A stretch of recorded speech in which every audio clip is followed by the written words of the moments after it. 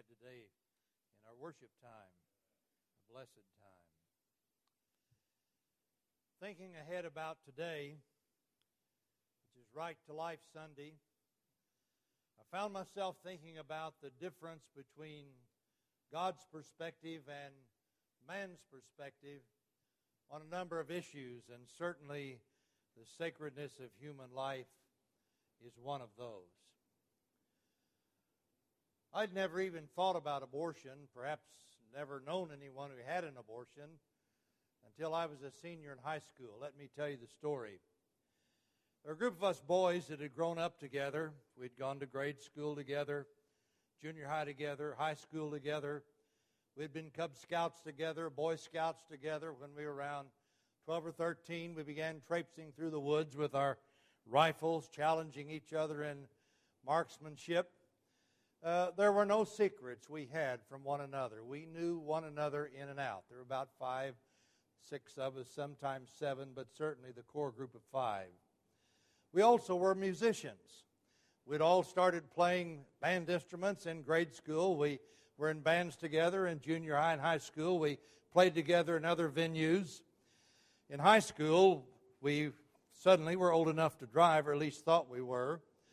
And Eugene Lawson's family had a 1932 Plymouth sedan, a rather boxy, rather roomy vehicle. And so on Friday nights, Eugene would get the Plymouth, and we'd climb into the car with our instruments, and we'd drive around town playing. We'd get out of the car downtown Muskogee, and on the corner we'd give a concert. I remember one time we had an impromptu parade at the Veterans Hospital on Honor Heights. We did Christmas caroling together on our musical instruments. That was just tons of fun for us. And we were really a very, very tight group. In high school, and I don't remember whether it was sophomore or junior year, we had a new young man in the band. His father was an engineer. They had moved to Muskogee because they were getting ready to build Fort Gibson Dam, which now is Fort Gibson Lake, as you know. And his father was an engineer, a Corps of Engineers, who had come to supervise the building of that project. His son, I'll not use his real name, I'll call him Marty. Marty played the trombone, and he was in our band. And even though Marty was an outsider, and you have to understand the mentality of Muskogee to understand how serious that is, but he was an outsider, and it's amazing. Sooner or later, he became part of our group. And so now we had clarinets and trumpets and trombones, and Eugene played the tuba, which he couldn't play while driving the car, but still was a help when we'd get off and do concerts. Now, there are 2 social classes in Muskogee. The East Side, that's where the laboring group lives, and all of us were East Siders.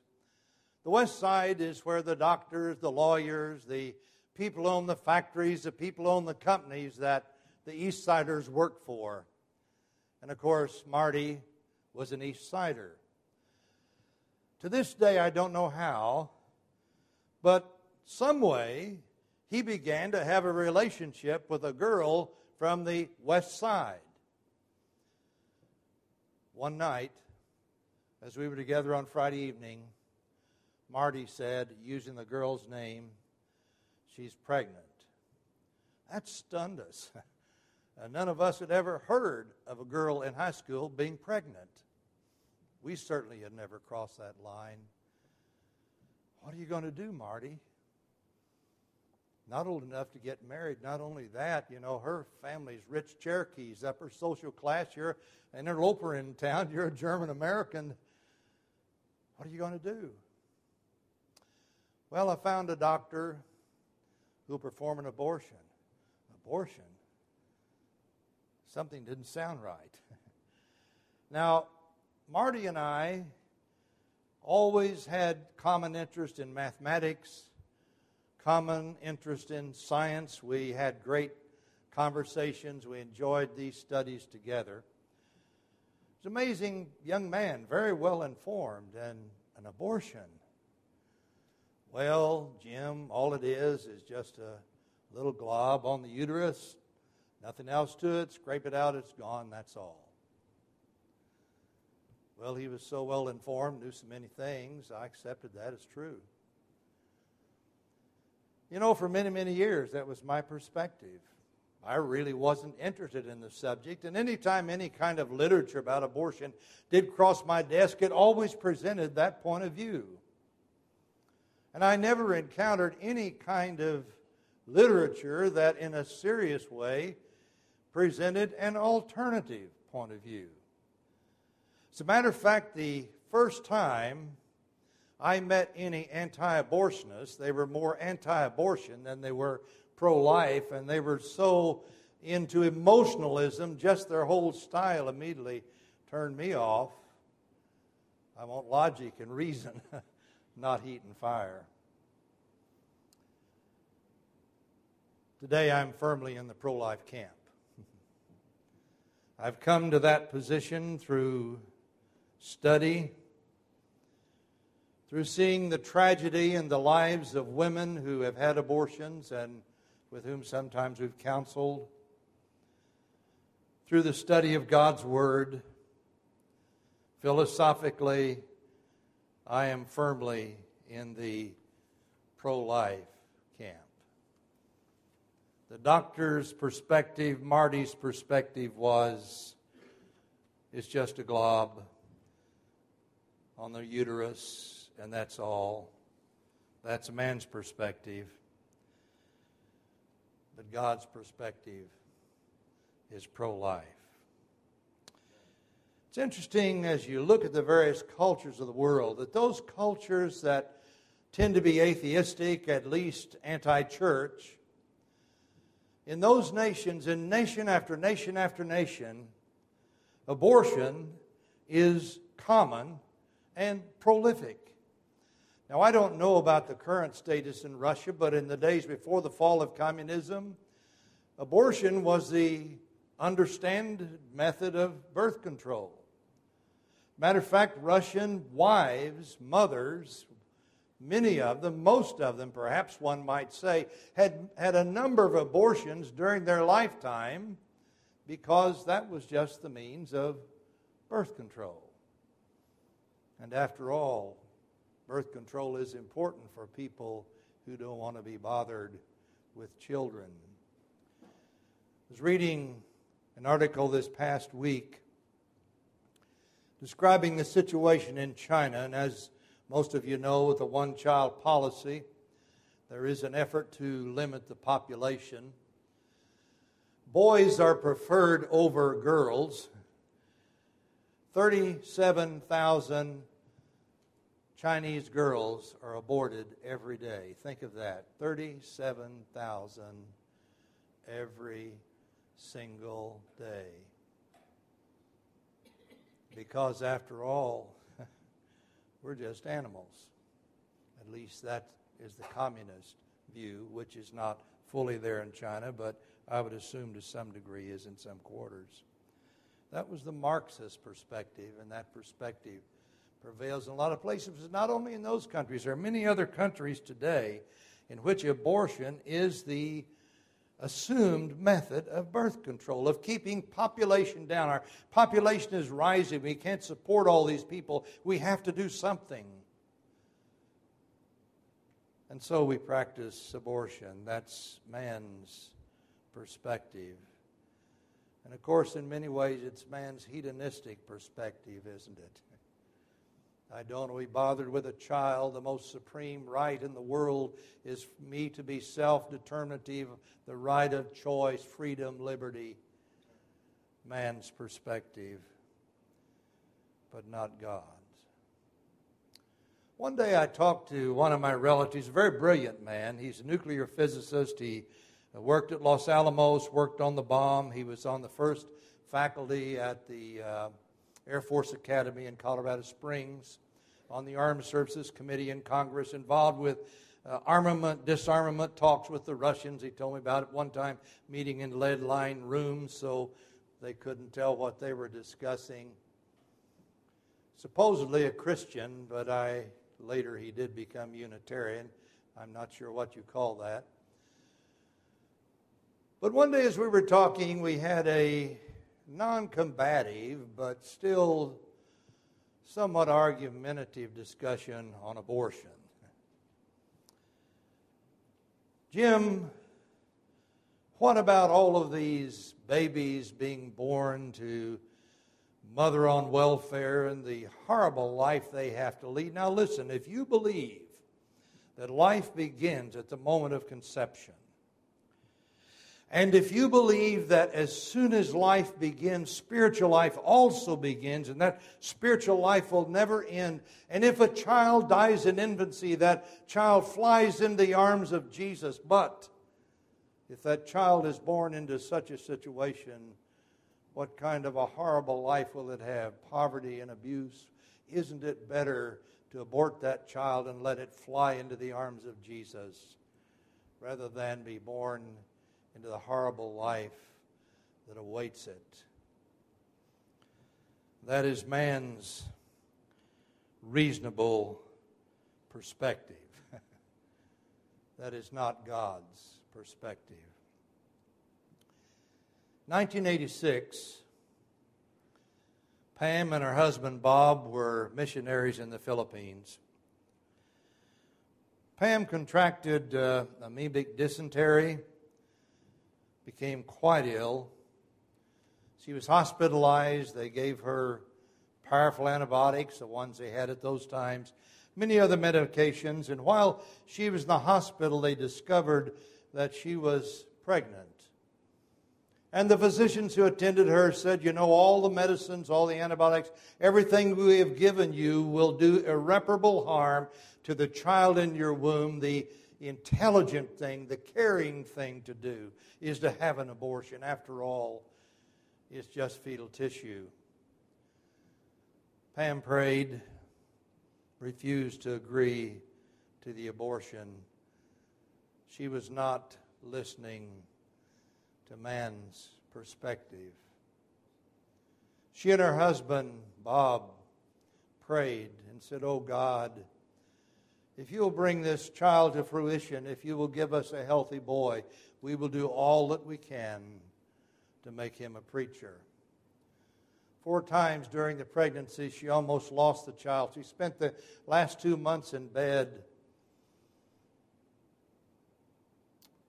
And in 1987, a healthy boy was delivered on August 14th. They named him Tim. He did become a preacher, preached in many places. He preached in hospitals. He preached in prisons. And Tim also plays football. His name is Tim Tebow. As a sophomore, he is the only sophomore to ever receive the Heisman Trophy, as you know, now playing for the Denver Broncos, which has given him a tremendous platform to talk about the things of Jesus. And you know, as quarterback, he was able to lead the Broncos into 4 or 5 games in a row, some of them almost miraculous, and then they lost. Now, Shannon Sharpe, who had been on the Denver Broncos for many years as a receiver, Hall of Famer, now a newscaster, had been a bitter critic of Tebow. He resented the way that Tebow kept presenting Jesus Christ on every opportunity. And after that game, I saw the interview that he had with Tebow, and he began to question him, and somehow this, and don't you think the coaches maybe are going to replace you? And Tebow's answer was marvelous. He said, Shannon, it's just a game. It's just a game. But what is not a game is the hospital I'm building in the Philippines with my salary. God's perspective. To God, it's just a game. Isn't that beautiful? God's perspective versus man's perspective. Let's pray that throughout his days he can keep God's perspective. It's very difficult to avoid having our perspective influenced by the world about us and to begin to have a view of ourselves that the world programs into us. Isn't that difficult? It just so tries to seep into our soul. The most important thing is to solve my problem. The most important thing is to make me happy. The most important thing is for me to be fulfilled. The most important thing is for me to be healthy. The most important thing is to get everything I've earned and maybe a little bit more. The most important thing is for everybody to recognize my great accomplishments. Man's perspective. Several days ago, before sunrise, I got my cup of coffee and sat down in bed and randomly opened my Bible. Have you ever done that and surprised what you see? I found myself looking at 1 Chronicles 29. I began to read, and second verse arrested my attention. Then King David said to the entire assembly, they were getting ready to build the temple, "My son Solomon, whom alone God has chosen, is still young and inexperienced, and the work is great." And then here's what arrested my attention. "For the temple is not for man, but for Jehovah God." Some of you in your version say the palace, and some say sumptuous dwelling. The Hebrew word is berah, which means stronghold, can mean palace, something of that nature. What David was saying is, we are building this opulent building not for a man to occupy, but for God to occupy. And this Birah will not be the property of any man or any group of people. It will be the property of Jehovah God. I began to grieve deeply as I thought of the church of the Lord Jesus Christ, which is the temple of the Holy Spirit, that in so many, many quarters man has taken as his possession. This is what I want the church to be. That is what I want the church to be. The church is a platform in which I can give orations and live in 5 houses, 3 maybe, and drive big cars because of the offerings. Today, we have so many people who give very little thought to what the one who bought the church with his blood wants the church to be. Jesus said, "I will build my church."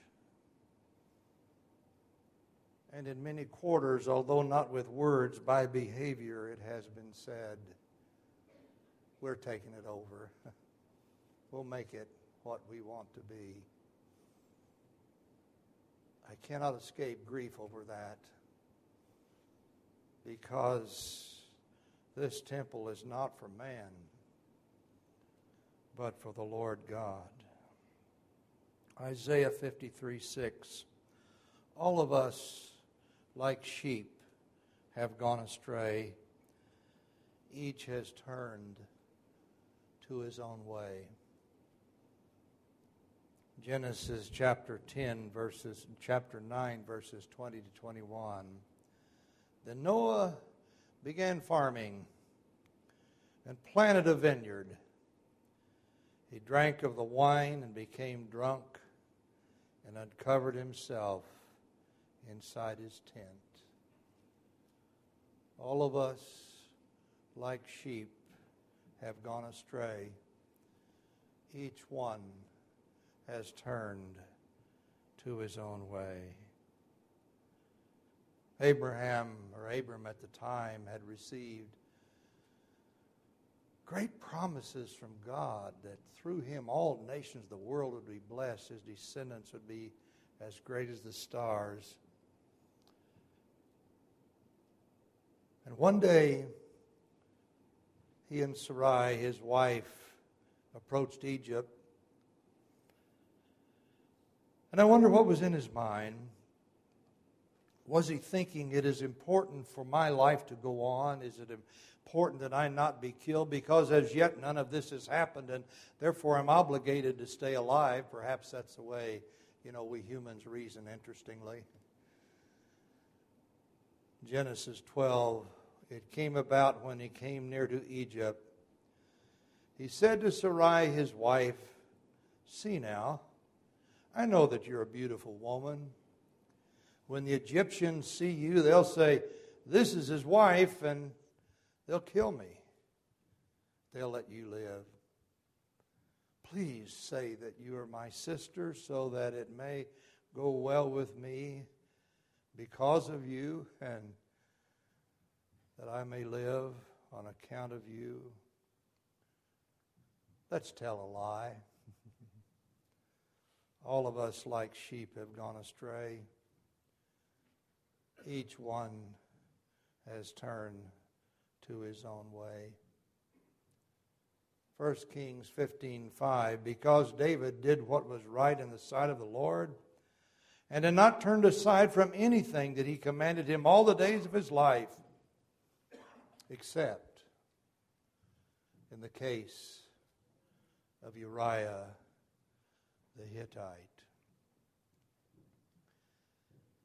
When I was about 12 or 13 years old, my Uncle Marion began to teach me to fly fish, and also then began to tie flies. Ed has a brother that ties flies. They're artistic all over the world. They look at the flies that Ed's brother ties. But we get this kit from Montgomery Ward, and you begin to tie flies. You try to create on a hook something that to a fish will look like a bug. And then you attach that to a leader, which is either a very fine line or some cases transparent, and then a heavier line. Now, the way you fly fish, you have to be careful with the rod and never let it go back too far. If you do, the line pops like a whip. And so you pull out line, and you do like this, and let a little out so the line will loop, and then gently you cast it where you want it in the water. And then you tease it along.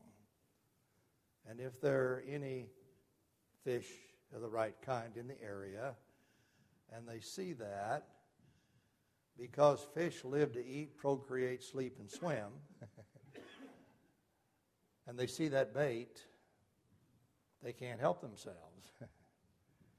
They grab it, and they're hooked. And you pull them in and catch them with the net and put them in the creel and do it again.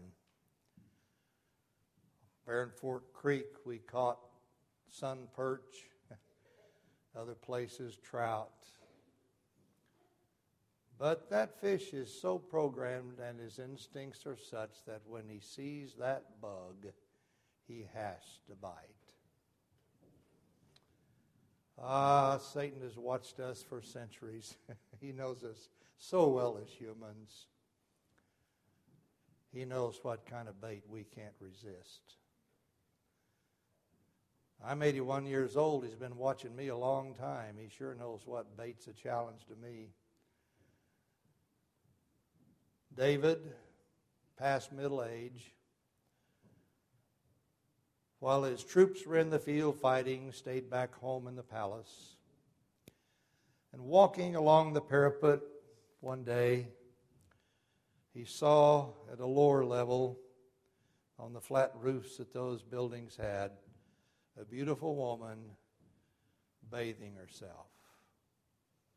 Satan had laid out the bait. He quickly inquired, "Who is this woman?" "It's the wife of Uriah, one of your shock troops who's out in battle." And so David had her come, and he lay with her. She went through the ceremonial cleansing, went home, missed her first period, sent word to David, "I'm pregnant."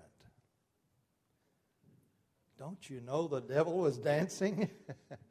I put out the bait, and he bit. So David started reasoning as a human. What can I do? I'm the king. He had Uriah come back and talked with Uriah and had dinner with him. He said, go home and spend the night with your wife. Thinking if he spent the night with his wife when the baby was born, Uriah would think it was his. When David got up in the morning, he found that Uriah had not gone home. Uriah said, how can I go home and spend the night with my wife when your troops are in the field, when the ark of God is even in a tent and threatened? So David said, stay another day. That night they had dinner, and he got Uriah drunk, thinking he'd go home and be with his wife. Uriah didn't do it. David's scheme wasn't working. So I wrote a note and gave it to Uriah. Said, well, go back to the army, give this note to the commander. And the note said,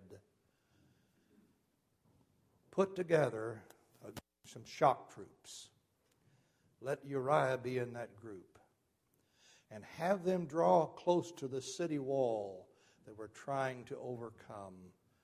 And then have everybody else draw back and leave Uriah alone.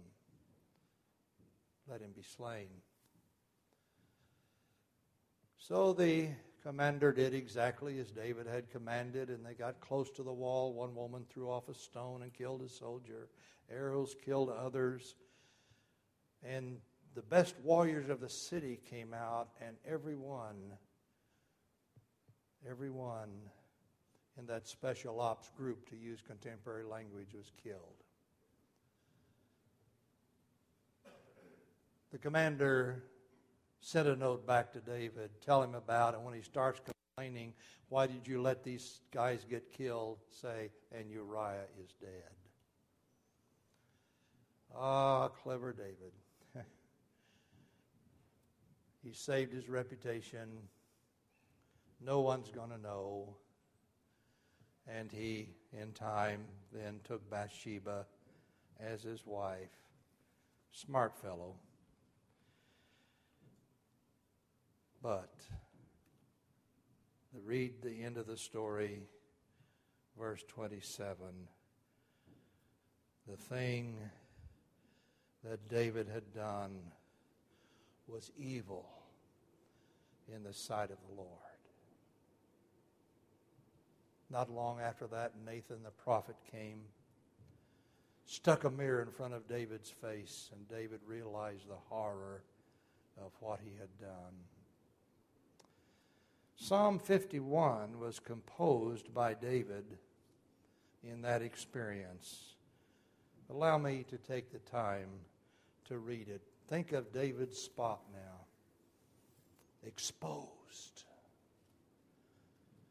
Not only that, we're told the reminder is given by the prophet in 2 Samuel 12:14. He said, because of what you have done, you have given God's enemies occasion to blaspheme.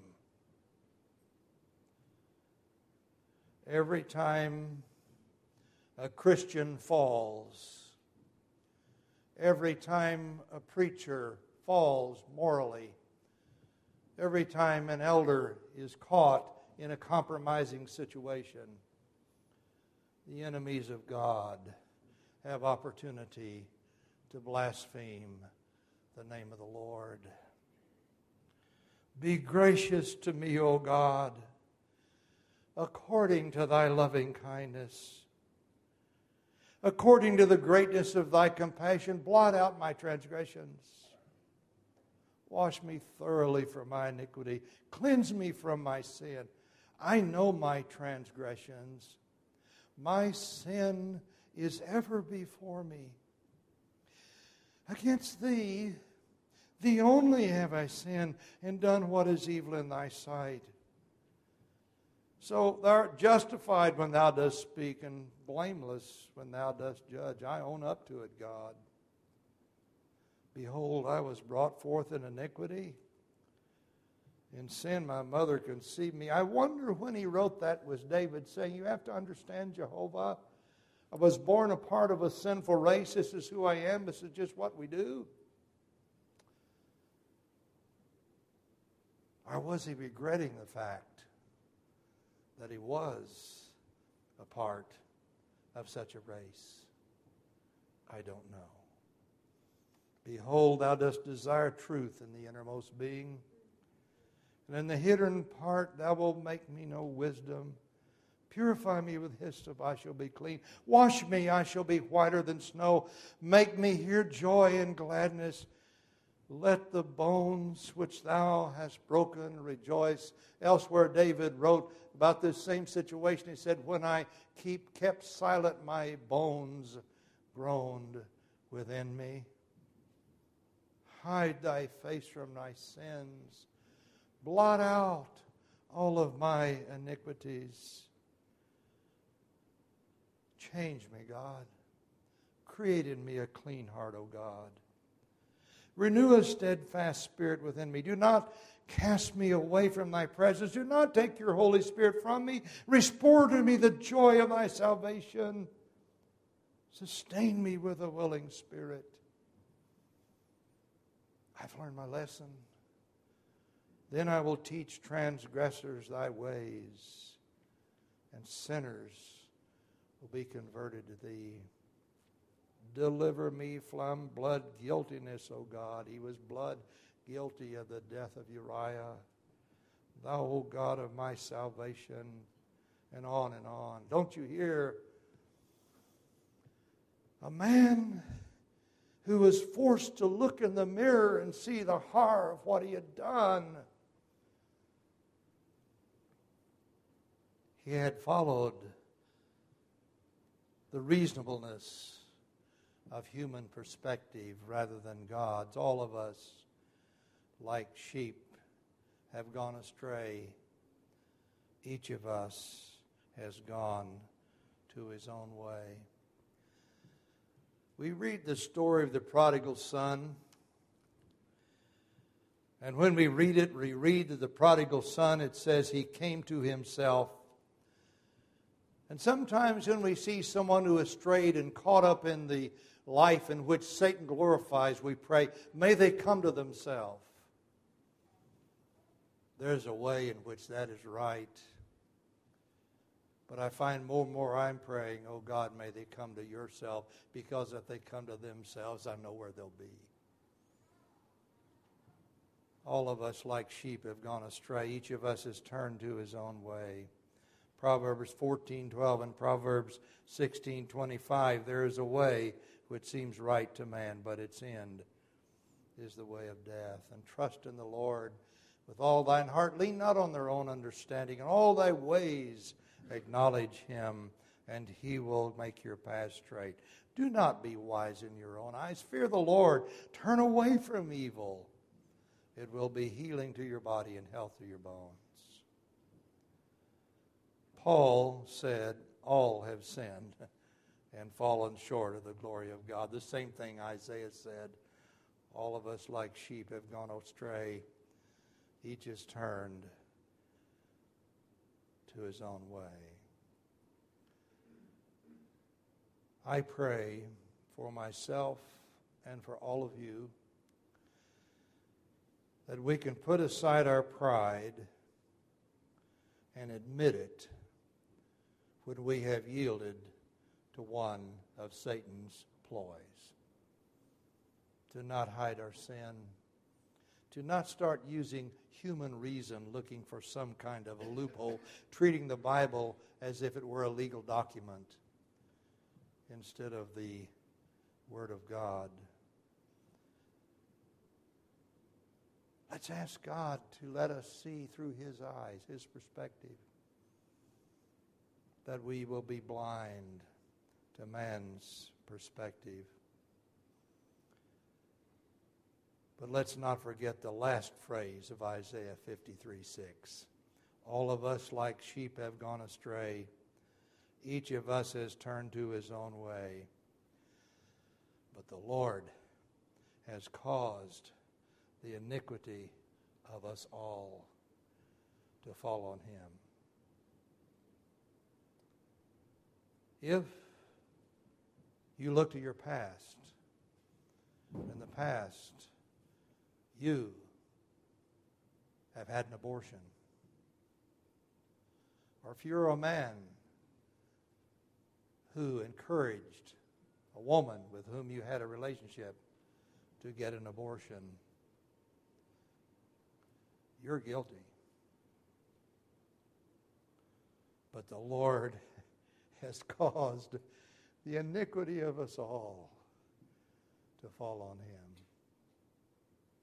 If you have been a liar, a deceiver, a thief, if you have been cruel, if you have been filthy in your life, you're guilty.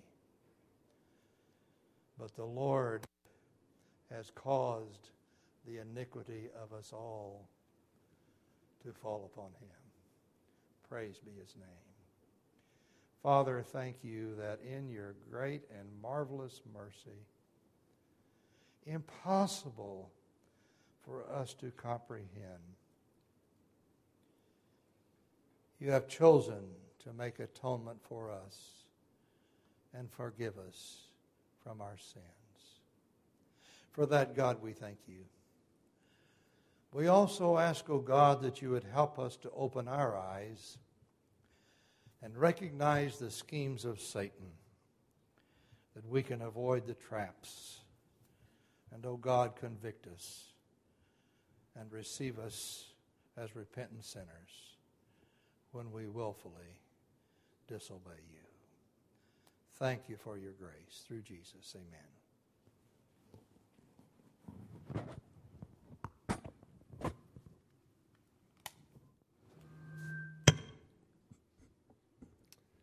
Thank you, Jim.